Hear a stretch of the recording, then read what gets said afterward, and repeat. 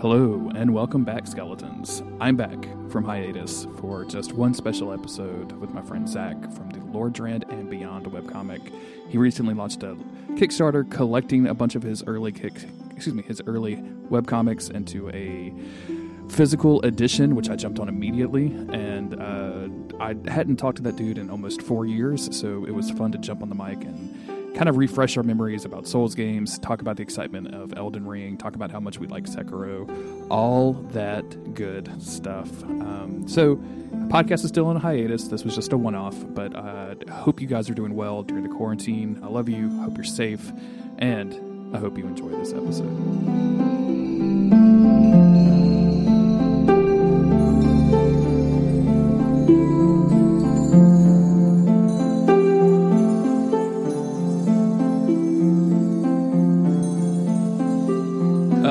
But it was fun going back because I guess Dark Souls 3 had just been released. No DLC had been released yet. We talked a lot about Dark Souls 2. Oh, it was before the DLC. It was before the DLC, I think. I was pretty sure it was 2016, but I couldn't remember. After DS3, but I couldn't remember if it was in between the DLCs or after DLCs. That was a while ago. It was a long time ago.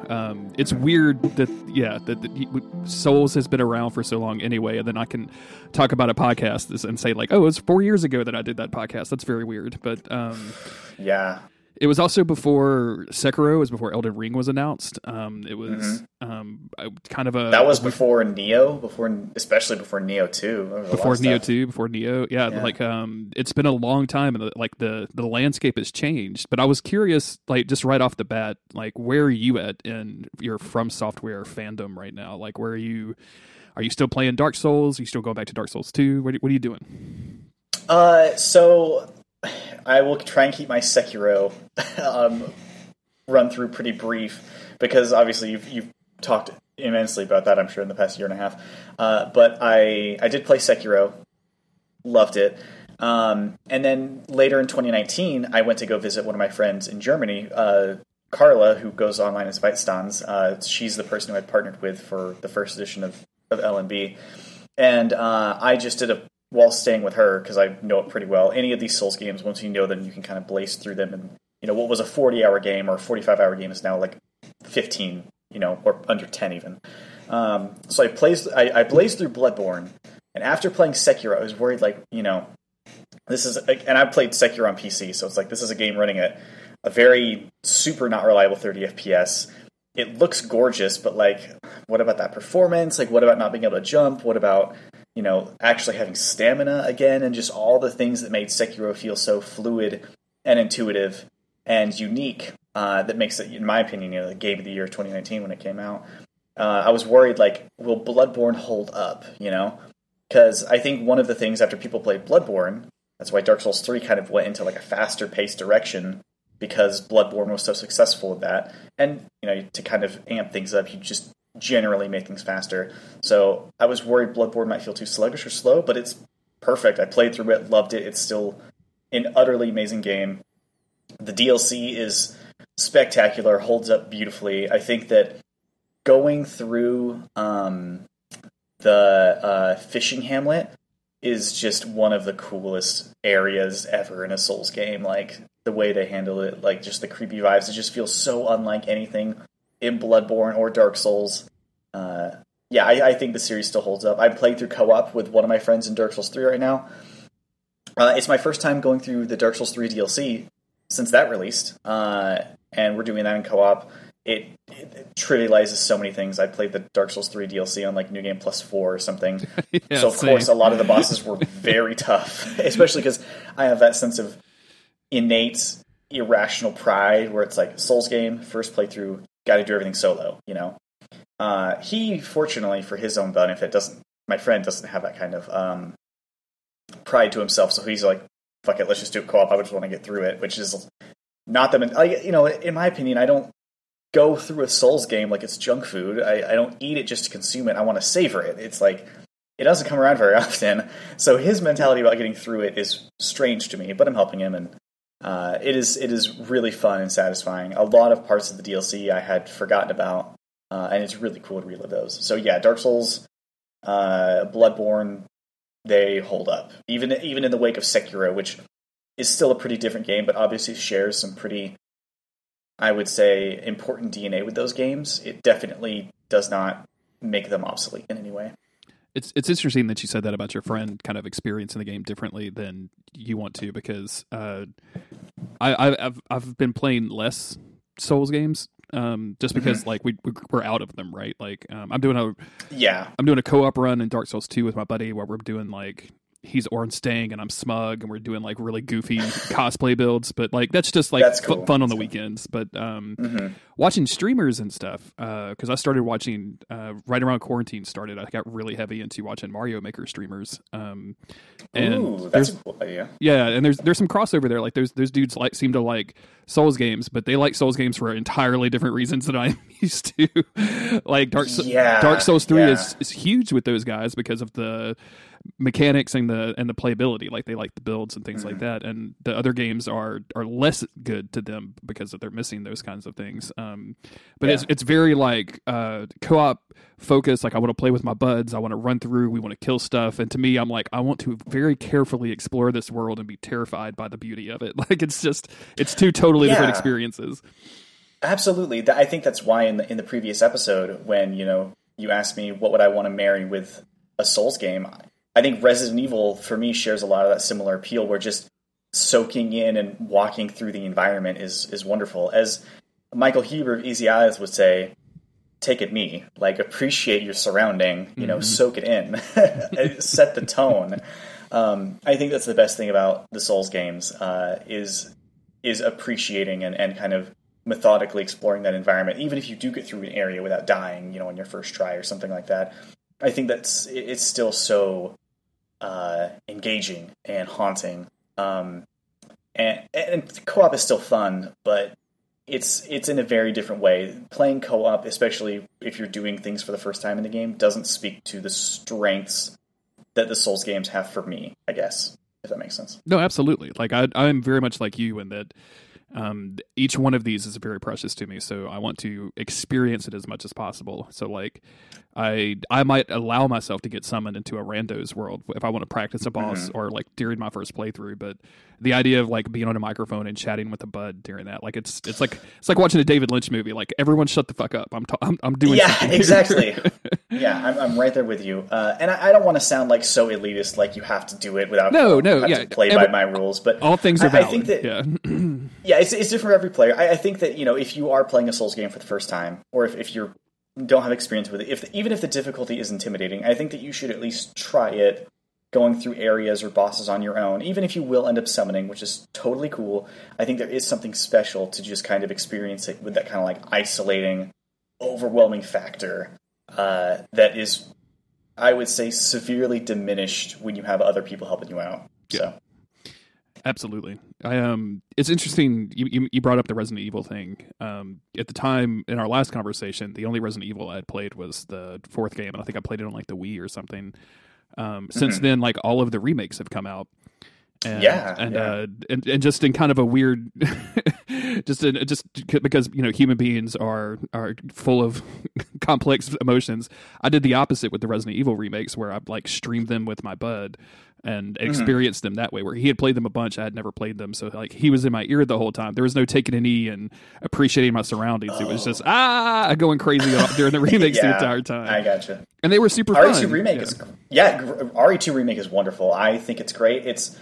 I'm sure that if you've exposed yourself to any of the feedback or kind of the zeitgeist around those games, there are some things that I think the original RE2 does better than its remake, but I still love Remake 2.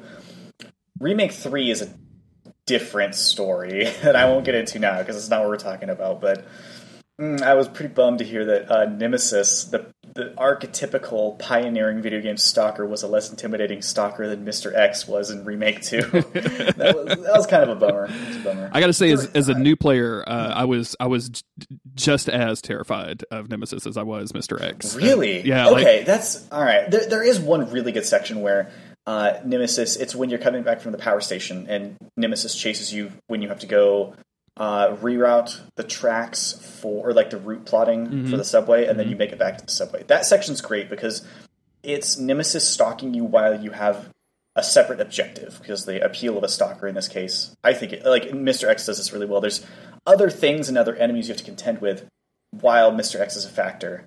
And the problems themselves, the things you had to overcome aren't that much of an issue. Mr. X himself is not that much of an issue. The lickers in this hallway may not be that much of an issue, but when you combine all three, it's like, then you have to start thinking about things differently. There was one section with Nemesis that I thought really did that. The rest of it, I was kind of bummed. I can understand that. Still a fun game, but it was a lot that didn't make it over, unfortunately. It made me think a lot about the original design intention behind the Black Knights in Dark Souls 1 and how those were supposed to be like roaming enemies that would... Really? Yeah, I don't think I knew this. I can't remember exactly where it comes from. I think it's an interview in one of the art books or something. But yeah, the original intent was to have them like roam around, so it would be like a surprise, just like the Mr. X thing, where you're all of a sudden you're doing something and all of a sudden you hear a thump, thump, thump, and you're like, your heart drops and you just want to run away. I would love that. I feel like they probably have something similar in mind for the Pursuer in Dark Souls 2. He does not really pursue you much.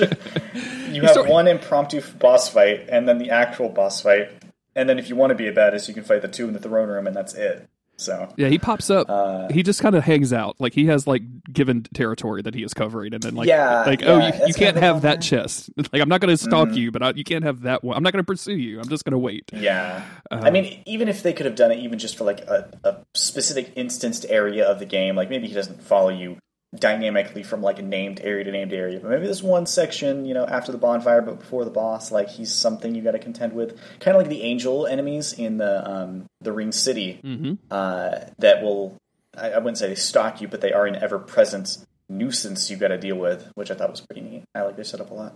It makes me really curious about Elden Ring, which is, we know very little about, except it's the biggest thing they've ever made. It's open world. It's got this backstory by George R.R. Martin, but I care less about some of that stuff than I do, like, what mechanics have they really wanted to do? They've just been kind of limited via hardware or via, like, the memory size on game consoles or whatever.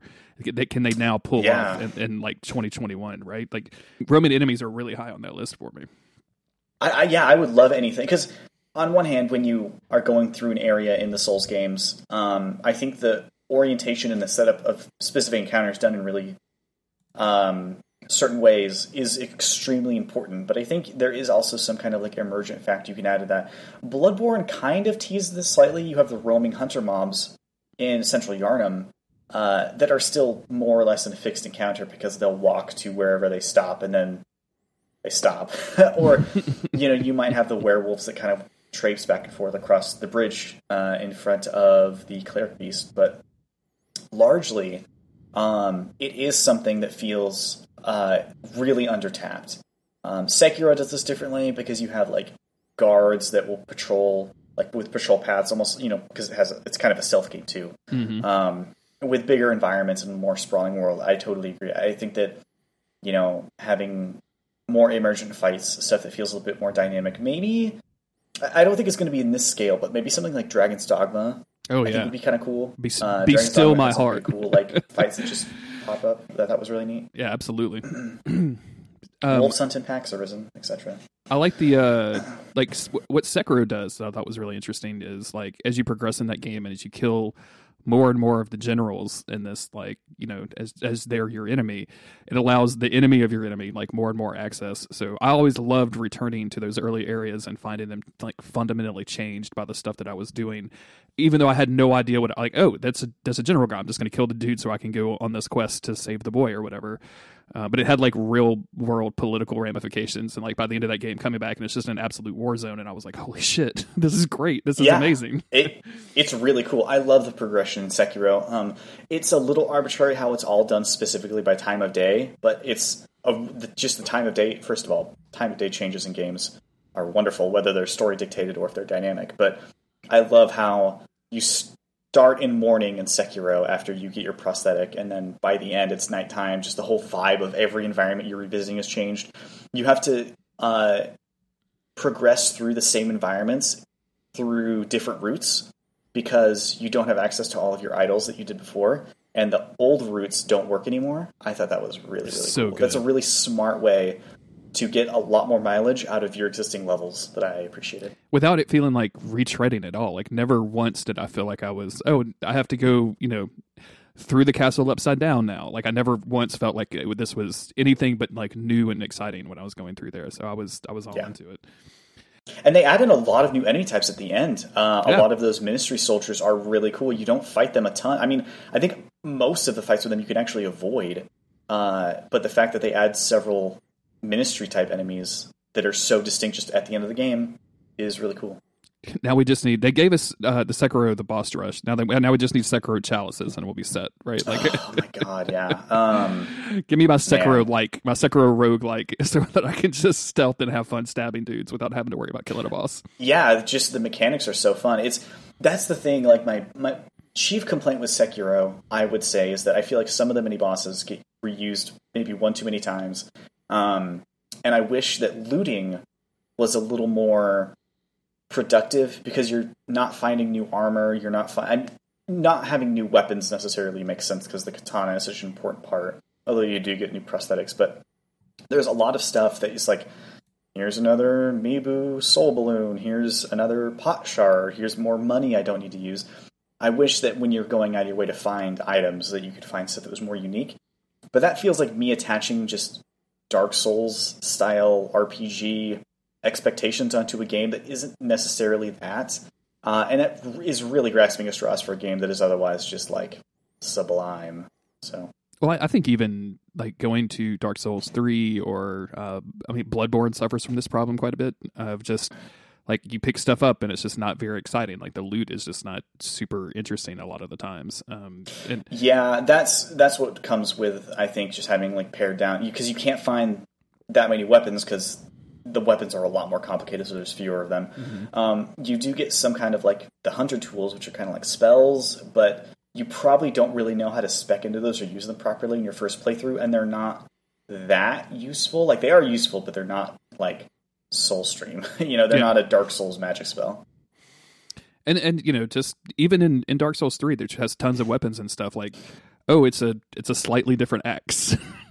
And yes, yeah. I think like Hollow Knight does finding stuff really, really well. Like everything I found in Hollow Knight, I was like grasping onto. But for some reason, like I feel like that's going to be an issue with anything that From Software goes for. Like in Elden Ring, I'm really hoping that I don't know, like I want to find pieces of armor in that game and be able to dress my dude up and all that stuff. Like I really want to do all of that stuff. So I'm curious how they're going to handle it. Yeah, I think that won't be an issue. I think that they're probably really going all out on making sure that you have all kinds of crazy looking armor you can get and you can wear in like your headpiece and your legs and your chest piece and stuff. I think one thing that would be kind of cool, and this is from me having spent the last 8 months basically playing nothing but Final Fantasy XIV. But I think being able to dye or color certain parts of your armor in like, different patterns or something would be really neat.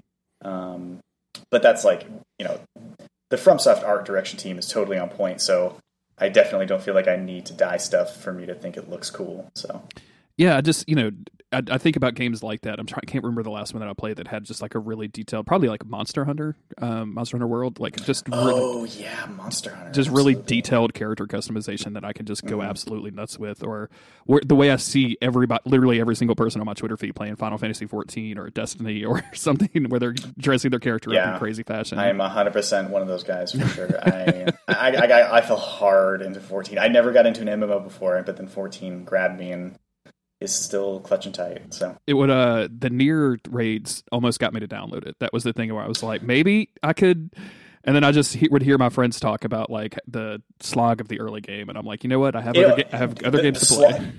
For real, the slog of the early game is rough, but so if you're playing through the main story up to level 50, those quests are kind of standard. The story's okay, it's not bad. It's the stuff in between level 50 and then getting to Heavensward, where you get your level 51 quest to 60, and like that shit is horrible. It's real bad.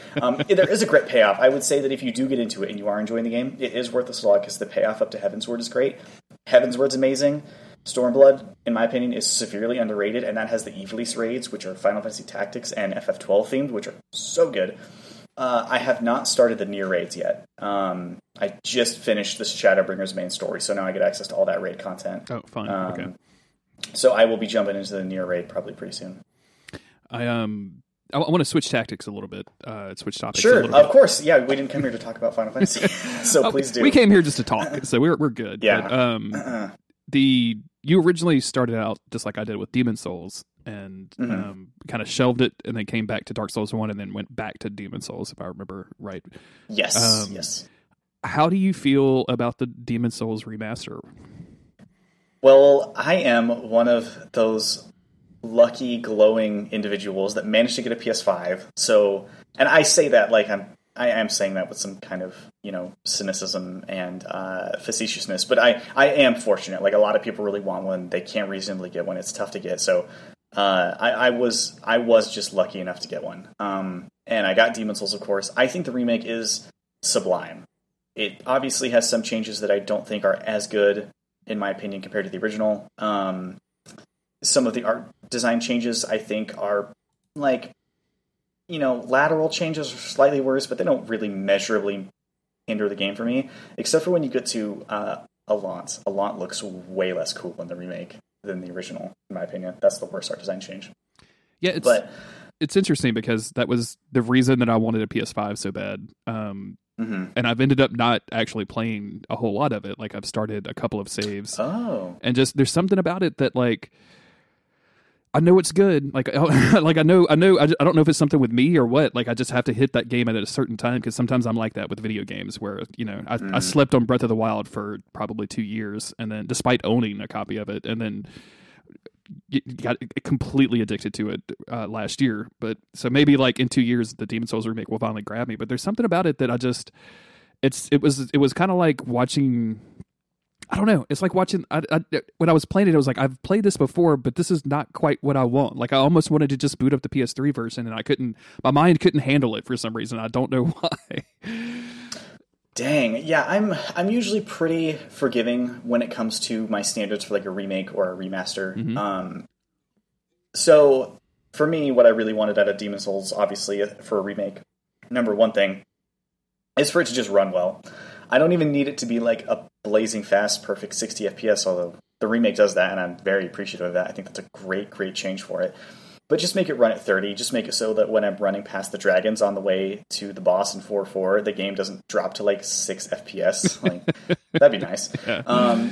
Make it so I can send things back to the item box. Like, just, there's some stuff, like either technical limitations or design limitations, that I don't think make the game feel more hardcore. It just makes it feel like it's a lack of consideration for how the game works overall, specifically with item burden, which is, I wish they would have just gotten rid of it entirely in the remake and just made it so that you can only carry certain amounts of each kind of grass. Like, if they want to limit how much grass you can carry because it's easy to spam, sure. But I think item burden is a really outdated concept for how it works in the series, and there's a reason why no other game since then has used it.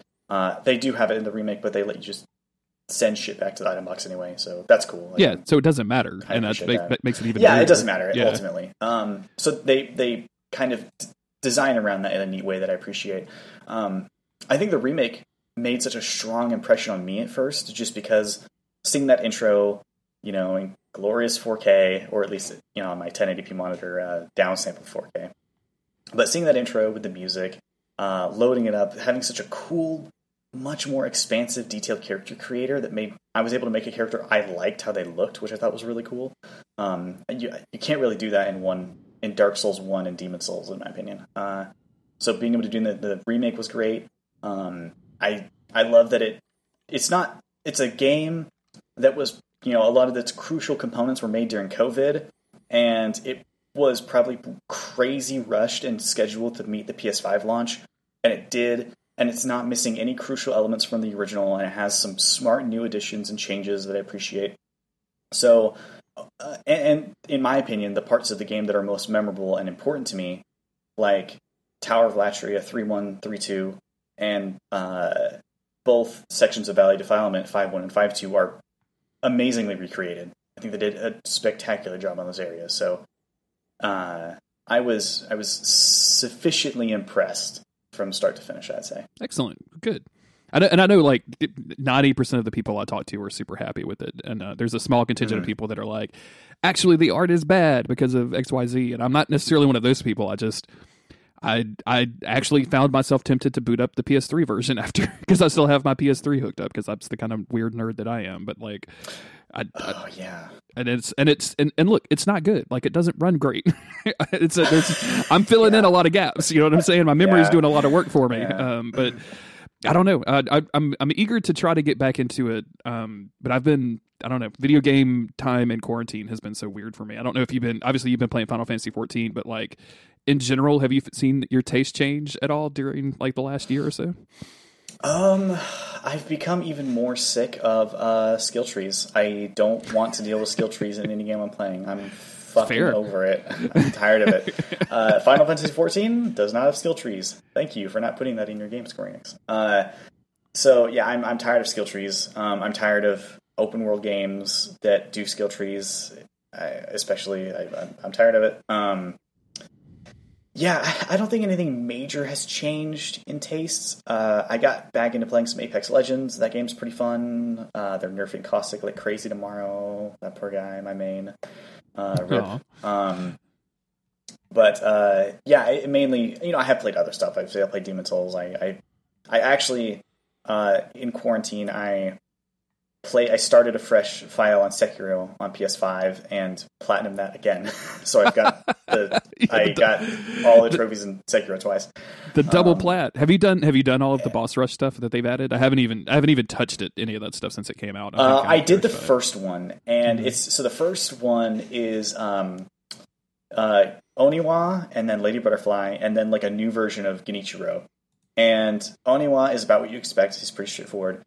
And you use your whatever version of wolf you have. So you use your current save file with all your items and your abilities and stuff. But the bosses will scale up to match like an endgame wolf. So Oniwa is still pretty easy though. Then Lady Butterfly has way more health, so she just takes a lot longer to kill than on your first playthrough. Then you get to Genichiro. Now Genichiro has new moves and his patterns are different, and that is rough because if you die, you have to do the other two boss fights again. And that doesn't sound that bad, but doing that version of Lady Butterfly again takes a while. Oh yeah. So I did the first one, and I think that unlocked because they added a few new outfits you can wear for Wolf. One of them you get for just finishing the game. So if you load your save file, you get it automatically. One you get for doing the first boss rush, I think, and then the second boss rush I think has 6 bosses in it. And yeah, it's rough having to fight the other 2 bosses just to get to this new version of Genichiro, which is tough and different. I have not done that second boss trial yet, unfortunately. That game's so good. There's some seams you can pick apart at it, but man, like just playing through that game for the first time, and I managed not to spoil myself on like some of the crazier areas. So I'd never seen the temple. I'd never seen Fountainhead. I'd never seen like so much of that game was just like constantly wowing me and bowling me over with its environmental design.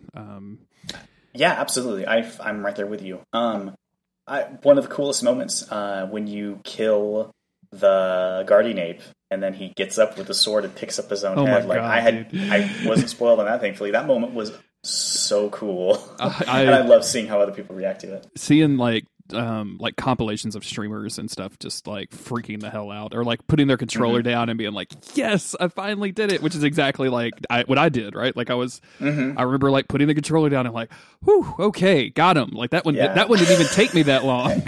Yeah, it says Shinobi Execution, I'm done, right? I'm good. It's like when you beat the second form of Frida in the Dark Souls 3 DLC, and it gives you the Titanite slab, and it's like, oh, we did it. And then she starts talking again, and it goes into the third phase. Like, it's so good. It's so good. It's so good. Yeah. Well, I want to talk about while I have you here. You're in the middle of a Kickstarter right now. Yes. So. I originally, for those that didn't listen to the first episode, or for those that forgotten, I started following you on Tumblr like years and years ago. I think even before you started doing webcomic stuff. I think you were just reblogging Dark Souls stuff, and it was just a fun. Yes. Yeah. Originally, the Lordran and Beyond blog was "fuck yeah, praise the sun," because the kind of like the theme of Tumblr at the time was you have something you love and you put "fuck yeah" in front of it, and that's like a fan blog, and you follow that and you get a ton of material dedicated to whatever that thing is. So, yep. And then you started doing webcomics. You started a Patreon. You were a paying artist. I've interviewed a couple of the artists that you've worked with since then. Really? Oh, yeah. Who have you talked to? I hope I don't, because I don't know if their name changed, but the animator Nick Chua. Oh, I didn't know you talked to them. Awesome. Yeah, their stuff is great for sure. They actually animated my little skeleton logo for me. I'm so happy it made it all quickly. Oh, that's cool. I had no idea. That's awesome. But since then, you're doing a Kickstarter. Why don't you tell the people like what the Kickstarter is and like why Dark Souls fans should be so excited for it? Sure. So Lordran and Beyond is a Soulsborne, Dark Souls / Bloodborne centric webcomic that ran from 2014 to 2020. Through 2020, I think I'd kind of, the Souls games had obviously basically stopped releasing. Dark Souls 3 was 2016. And I had pretty much told all the stories I wanted to tell, and with all of them finished, I was pretty sure it was time to put them all into print. I had got a lot of questions over the years, like, hey, are you going to put in a book? Like, how is this going to be in print? And there were a few hurdles because I wanted to do it, but I had never done it before. I didn't know how expensive it would be. I had no idea how many people would be interested in buying this. The idea of crowdfunding specifically for the book occurred to me. But, by the end of 2020, there's almost 300 pages of material. There's a lot of comics on the website. Oh, wow. That's a lot. Yeah, it is quite a bit. And that's a lot to print. That's a lot of pages to format, and I'd have to re-letter so many things. And what if, if I want to print something that big, it'd have to be pretty expensive. The Kickstarter goal would have to be pretty high. Like, what if I invest so much in this and I, get all the material ready for it and it's going to be a banging looking Kickstarter, but then, what if Namco or Sony C&D it? That was my biggest fear, is what if I invest so much into making this Kickstarter look as good as it can and then it gets shut down, which I didn't think would be the case, because there have been other, the You Died book, for example, I believe was Kickstarted and that went fine. There have been other Souls-esque fan projects that have been Kickstarted with no issue, but still, it was always in the back of my mind, just what if... Let them make that horrible board game, so let anything happen now. Is the board game not good? I'm not a board game guy, okay. But I had a friend come down who's a big Dark Souls nerd just like me, and we spent... We busted it out. We resorted to watching rules tutorials on YouTube for an hour as we tried to, and we managed to have zero fun in the 3 hours that we spent with it. Oh my god! You have to look up a tutorial to figure out how to play the game. It's not intuitive. And even then, we would get one step in, and it was so brutally against the player. We actually were like, "Are we doing this right? Surely they're going to give us more ability to win than this, right?" And everybody I've talked to. That has played it and enjoyed it, creates their own house rules around it. And of course, the figurines were great. Everything looked very pretty. But that's why I did not even on the Bloodborne board game, because I think it was made by the same company. I was like, nope, I'm out. I'm not touching it. Even your figurines can't tempt me. So yeah, with that level of depth, you'd think just make it almost like a tabletop RPG in that case. But I guess that is a different genre. That's a whole different beast. Mm-hmm. But I think even the Dark Souls board game, that is officially licensed. It is. So yeah. So I actually got in contact with someone who worked or works. I don't know if they still do, but they worked for Bandai Namco, and I was in correspondence with them about getting some kind of approval or just okay to do this. Never heard back. I got one response, explained to them more about what I was doing. Nothing. So I really did go out of my way to try and get official approval, or at least we'll leave you alone on this. And so that kind of scared me off for a while, was because I was too afraid to invest in something hugely that I wasn't 100% sure would work out, basically. And that's on top of the other challenge of kickstarting something that's ambitious and large in scale. Of it's going to be a 300 plus page book, right? Mm-hmm. But since then, I've been investing more in getting some of my own original stuff off the ground. And I started looking back at crowdfunding for Kickstarter, and there was one idea that I created a really detailed pitch for that I sent to a few different publications, and I am really happy with how it's turned out. Unfortunately, still, you just either get non-answers or rejections, which is devastating, but at that point, it's basically like Thanos opening up the vault and putting out the gauntlet, like, fine, I'll do it myself. So I prepare, like, I'll just fund it on Kickstarter. And I started doing as much research about how to successfully do a Kickstarter. There's a really great podcast called Comics Launch. This is amazing. It's a weekly podcast about specifically doing comic and graphic novel Kickstarters, and it's weekly. So this guy knows his stuff because he can talk about different subjects and facets of it every single week. And it's very, very helpful. And one of the things that he mentioned in one of the episodes was, like, the number one thing that's going to kill your project, like, dead in the water, is if you're too ambitious on the first time around, you don't have enough, like, reputation, you don't look like a reputable creator yet, and you have an ambitious project that you could probably do well with a $16,000 budget, but if you set a $16,000 goal, you're going to struggle to make two. So, like, start as small as you reasonably can and go from there. And that flicks something in my brain. Like, I have so many stories. Why do I have to start at printing all of them? Like, you know, this was initially about my original thing I wanted to do, and then I transitioned back, like, but wait, I have so much material I already have. I don't have to pay an artist to draw this stuff now, so the funding goal can be way cheaper, and I don't have to do a 300-page volume initially just because that's what's cool, I guess. I can start with something smaller, like 60 pages, that's just done by one particular artist, and have an appropriate funding goal. So that's kind of like the ladder of steps I followed to get to this conclusion, and when that happened, I set it up as fast as I could. I talked to Bytestones. We got everything prepared. A really good friend of mine, Chris Blanco, who did he did the art for the first LMB comics ever, which were Dark Souls 2 centric. He has a massive Twitter following, and he has a wonderful graphic design artist, so he's been helping me out a lot as well. So between the three of us, we got this Kickstarter wrangled, set a 3.5K goal, and it has blown past it, to say the least. Yeah, you're almost double that now, right? Yeah, it's doing really well. I thought that the tiers of stretch goals I had planned out were maybe a little too ambitious at first, but now I'm pretty sure we're going to make all of them. We're a little... let me see. Actually, I'll just go to the page and find out exactly where we're at. But I think we're a little over... Yeah, we're a little over $1,000 from the final stretch goal I set up. So, like, in the second half of the campaign, I might have to set up some more stretch goals and figure out some other stuff. Which is great. Really, that's a good problem to have, right? Like, that's awesome. It is. Yeah, absolutely. I'm really thrilled and excited.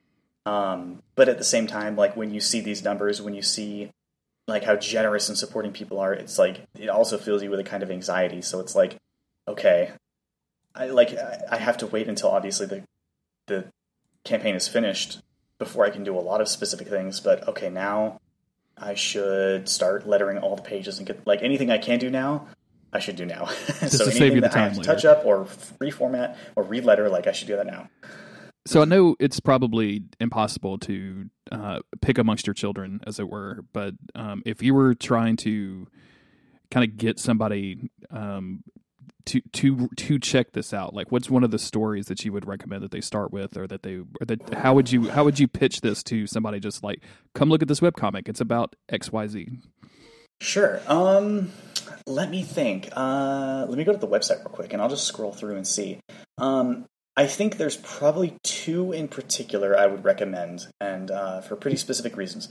Early on, when I was doing these comics, and this is something I would recommend any person who's interested in writing comics, or if you are not the artist, like, if you are someone who wants to try comics and you're not the artist, you should get some money just to pay someone to draw some pages for you in, like, a little self-contained story, whatever it may be. And it will be expensive. It's definitely not cheap, but I think that any aspiring comics writer should do this because they should work to try and see how their writing and their pacing is influenced by basically what they're willing to spend. So to reflect that, in a lot of my earlier work where the stories are generally shorter, is like, with less money, I have to more carefully tell more self-contained stories that aren't as long, and more specifically, they have to rely way more on, I would say, the reader's innate knowledge about the subject matter.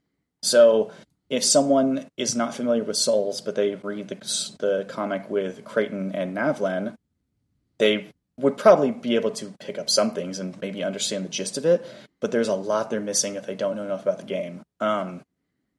Conversely, I think probably the three I would recommend reading if you have minimal experience with Souls, I would say there's In Her Service, which was done by so many people. Chris Pugliese did the line art and the comic page design. Rachel Saunders / Baru did the colors. The cover was by Witness the Absurd. The sound effects in the pages were done by Weitstans. So a whole bunch of people worked on that.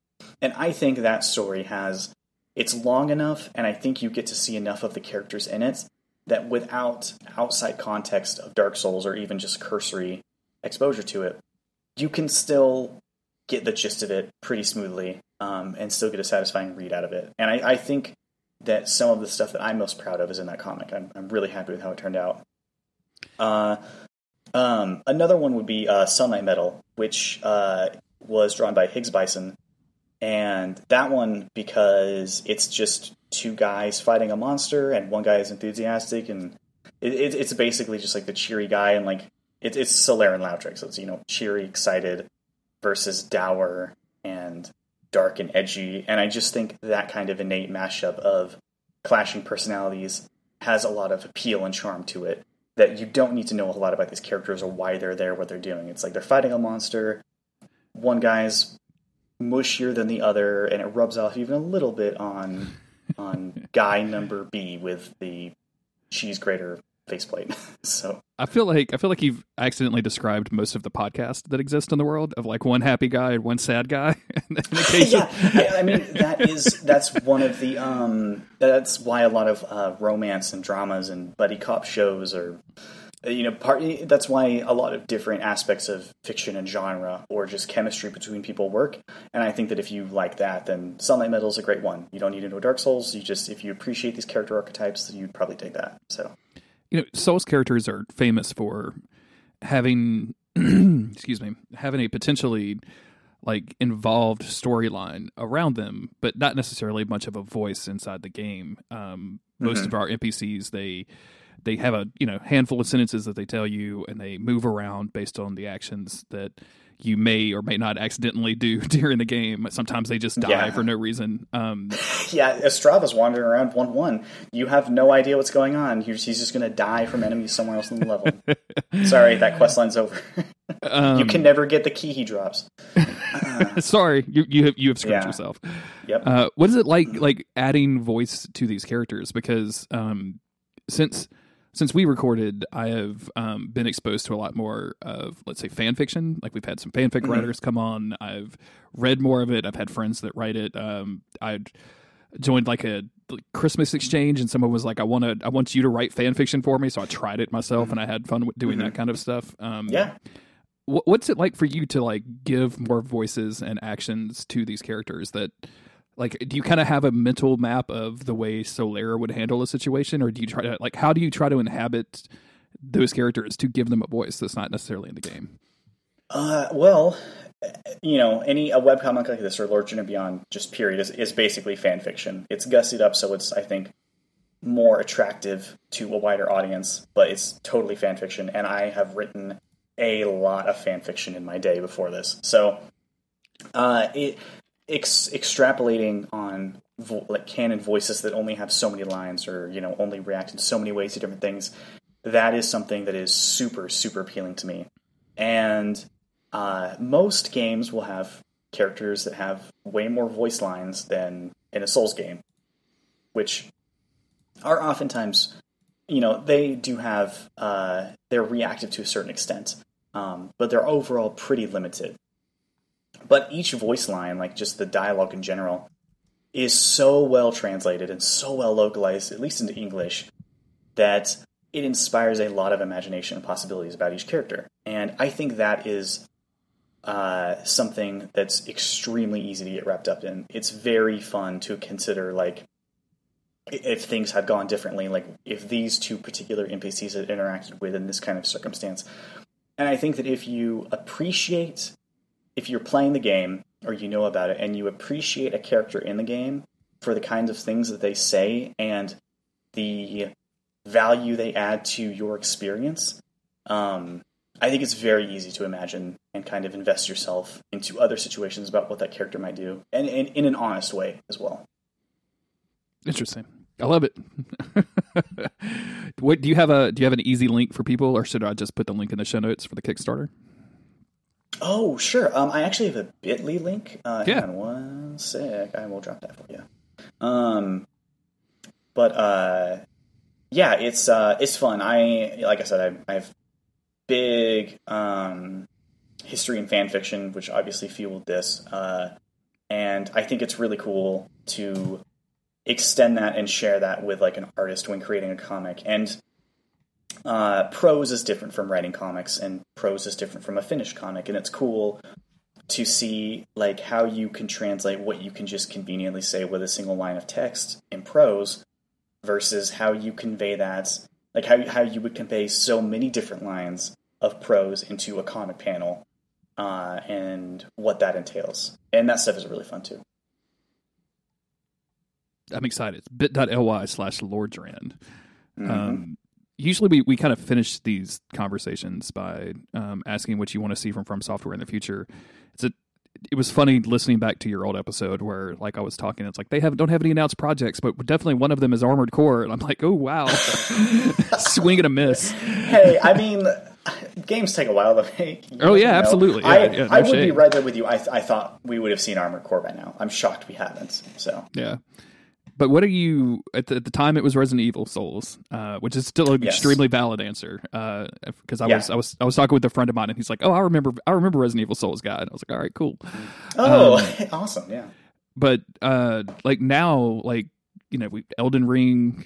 There's further rumors of something sci-fi maybe with the Expanse writers. Who knows if that's true? Whatever. Like, but for you, my god, that sounds like fan fiction.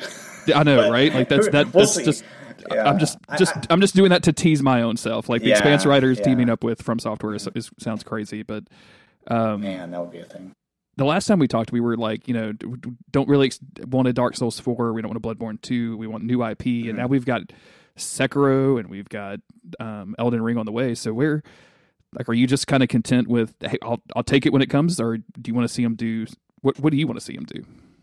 I'm always down for new IP. I'm always down for developers and studios I love to experiment and try new things. Especially, I mean, this is going to sound like having my cake and eat it too, but hey, if you want to take, in this case, the Souls formula I love, and you want to put it in one of the most uniquely awesome settings ever and translate it so it's like basically a Souls game, but not quite like what Bloodborne and Elden Ring are, like, I'm down. Like, that is like, you get your new IP and I still get something I love. Did you play Jedi Knight or Jedi Knight? Yeah, Fallen Order. I played some of it. It was okay. I'm not a big Star Wars guy. Okay. But I love Respawn. I love Respawn Entertainment. I love the Souls formula, of course, but it didn't have that secret sauce to the combat. It felt kind of floaty and a little unsatisfying, in my opinion. There was a couple of boss fights that just really, like, it felt very Sekiro, which that game was compared to a lot when it came out. But really, okay, yeah. But like, there's still like, you got to kill a lot of star troopers to do that, right? Okay. Like you got to go through a lot of chaff to get to the good stuff. But when you beat the game, they did something really interesting, which they unlocked like a build your own combat trial, where they give you an allotment of points and every single enemy type in the game, which is assigned a point value, and you put them all in a grid, and then you can fight your way through them, including any boss combinations that you want to, up to and including like cool. Darth Vader. Like it was really intense. It's made me really curious where they come from. But yeah, some of the when you start talking about this, put that Souls formula that you like into any other IP, like that's the one that comes to mind because it was close. It really tried. It tried its best. Yeah. Didn't Nier Automata have like a debug room thing like that in it? They did some weird stuff because there's that one Twitter that does all of the weird gifs. The Sunli Legend, I think. Sunli Legend, yeah. Yeah. Dude, and like you used to see like weird combat. I'm like, where is this in the game? I didn't see any of this stuff. Yeah. I remember I unlocked something with the debug mode, which I was not going to play with, but it's like, that's cool. Like that Yoko Taro is just going to be like, all right, now here's not literally a game dev utility or asset, but here's kind of like just a test room for you to play with stuff, maybe like we would have played with enemy types in an isolated environment when making this kind of thing. Yeah, exactly. That's pretty cool. Yeah, cool. I'm also with you. Like I'm down for new IP of any kind. I'm super excited to see what Miyazaki fronting that company is going to do over the next 10 years. So he's already. I think Dark Souls 3 under since he became president of FromSoft, that is the best selling.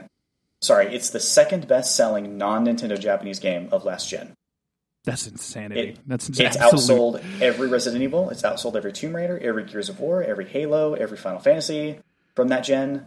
The only Japanese game that wasn't Nintendo that outsold it was Monster Hunter World.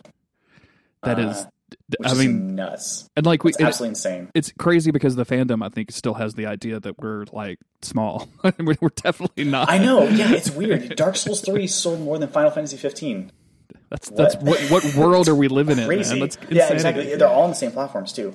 They are all available on the same platforms. It's not like Final Fantasy 15 was exclusive and that limited its appeal. Although I think exclusivity is a matter of like, I guess limiting sales is almost kind of a myth at this point because you have Mario Kart and Nintendo games selling 30 million copies. Animal Crossing selling 30 million copies. Yeah. You have Sony exclusives that are selling 10 million, 15, like God of War sold over 10 million. Like Last of Us Part 2 sold like almost 4.5 million in its first weekend. It's, you just, geez Louise. Man. Yeah, I think that exclusivity limiting, at least with the right marketing, if people attach the identity of your game to a certain platform, and it's really good, I think it's going to sell gangbusters now. I think that's just kind of like the mentality that the market has. Absolutely. Yeah, I think they're willing to buy the box to play the game if the game is good. Yeah. I'm okay. Oh, there was one more thing. I did have a specific thing I want. I'm okay with Souls fan service too. I don't need a Dark Souls 4. I'd like a Dark Souls 4. Some of the stuff in the Elden Ring leak looks like Dark Souls 4. So absolutely, totally there's a giant glowing tree in the background. Like what the hell? Yeah, it looks more like Dark Souls than I expected. I'm not complaining. But I think something that would be super fun, and you don't even need FromSoft to make this. You could have a different studio do this. But I think some kind of 4-player fan servicey themed action game, almost like Gauntlet or Helldivers or maybe more like Vermintide. Okay. I played a lot of Vermintide 2. I love Vermintide 2. You could, like a 4-player action game, you go through levels, you hack stuff up, you level up abilities and get new gear maybe.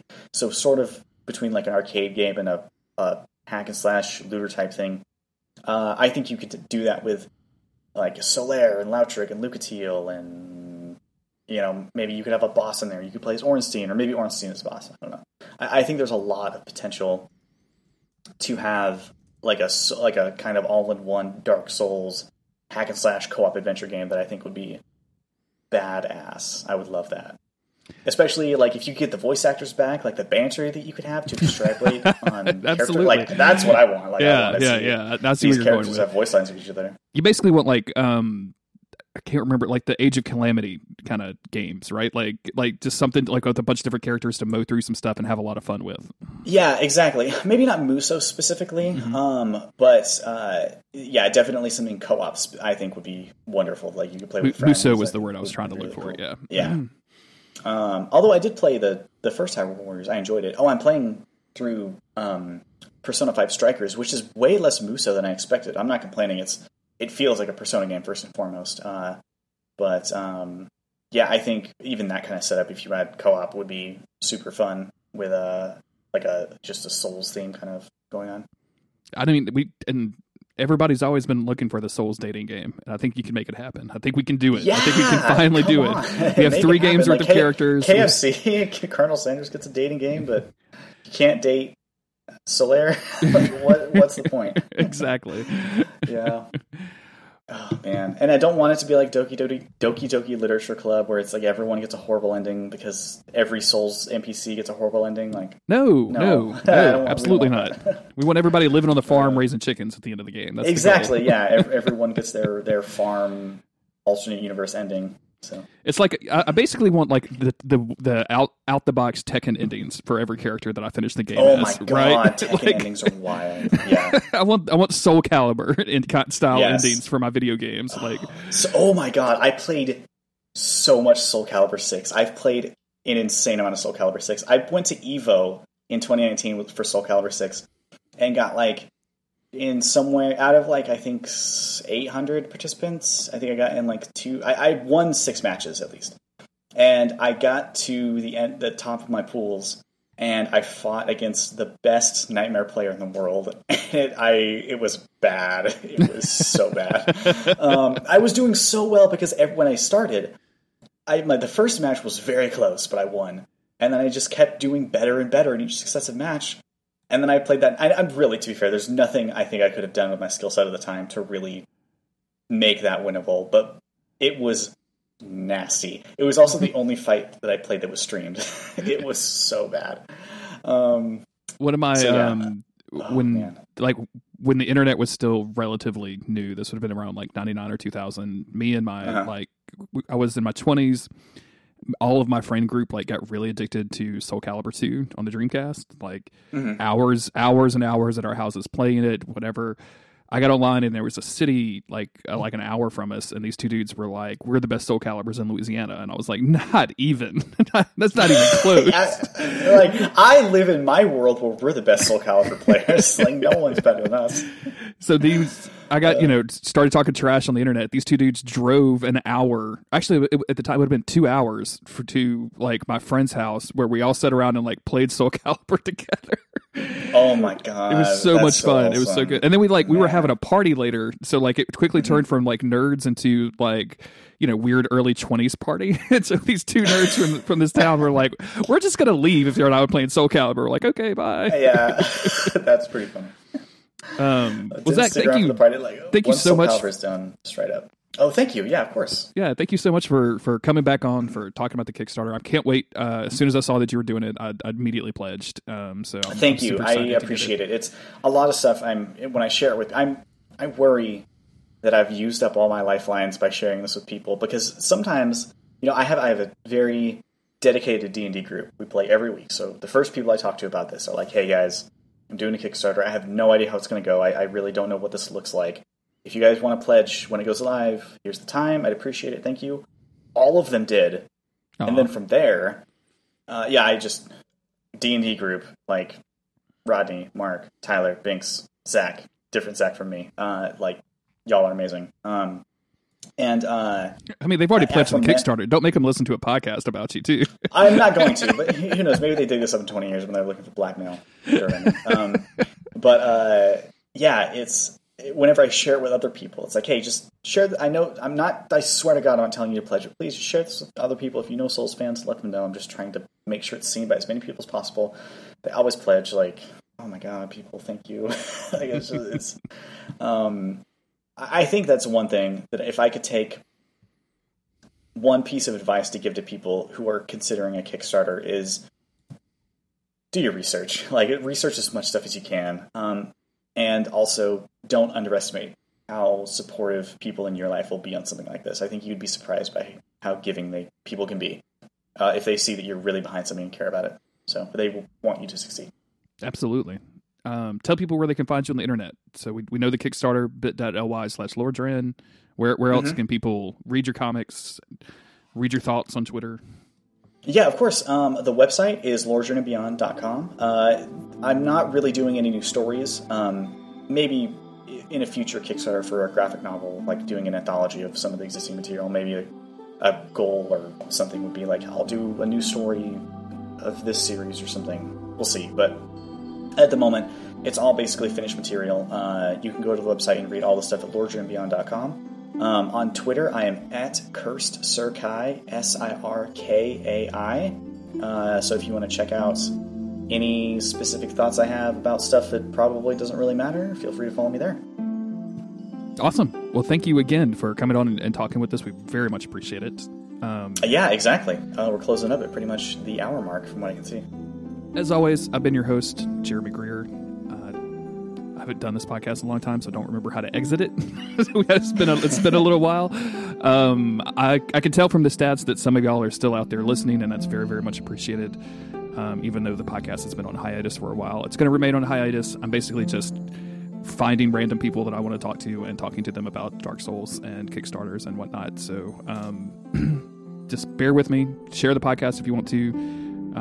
Buy t-shirts if you want to. That supports us. We very much appreciate that. There's a public Discord if you're looking for other Souls fans to geek out about Elden Ring or Bloodborne, or there's actually been like a really big conversation about retro from games on the Discord lately. So if you're into, Kingsfield or Armored Core or that Eternal Ring, I think is it Eternal Ring that you can play on PS4? Eternal, I think so. There's also Evergrace. Is that a FromSoft game? That's the Evergrace is a FromSoft game. Yeah. Yeah. That look up on YouTube. There's a specific song from Evergrace. It's like shopping at something like whatever fictional town is. Like, look at that song. It's one of the worst composed video game songs I've ever heard in my life. It's probably worse than the RE1 director's cut basement music. It's terrible. The Eternal Ring has some weird music, but also some hilarious voice acting in it, so it's worth it for that. Oh yeah, it's super early gen PS2. I'm sure it's a blast. Yeah. It's also weird because you can just download it on PS4 now. Like, it's one of those PS2 on PS4 games, so you can just get it. That's so like that game. That's weird. What a it's weird so strange. They're getting the fan base ready because Elden Ring is actually a sequel to Eternal Ring. 100% secret. Yeah, every FromSoft game is a sequel to every other FromSoft game. That's the trick. That's the thing you always have to remember. Yep. But thank you everybody for listening. I might be back soon. I might be back not very soon. We don't know. But until then, remember, don't give up, Skeleton.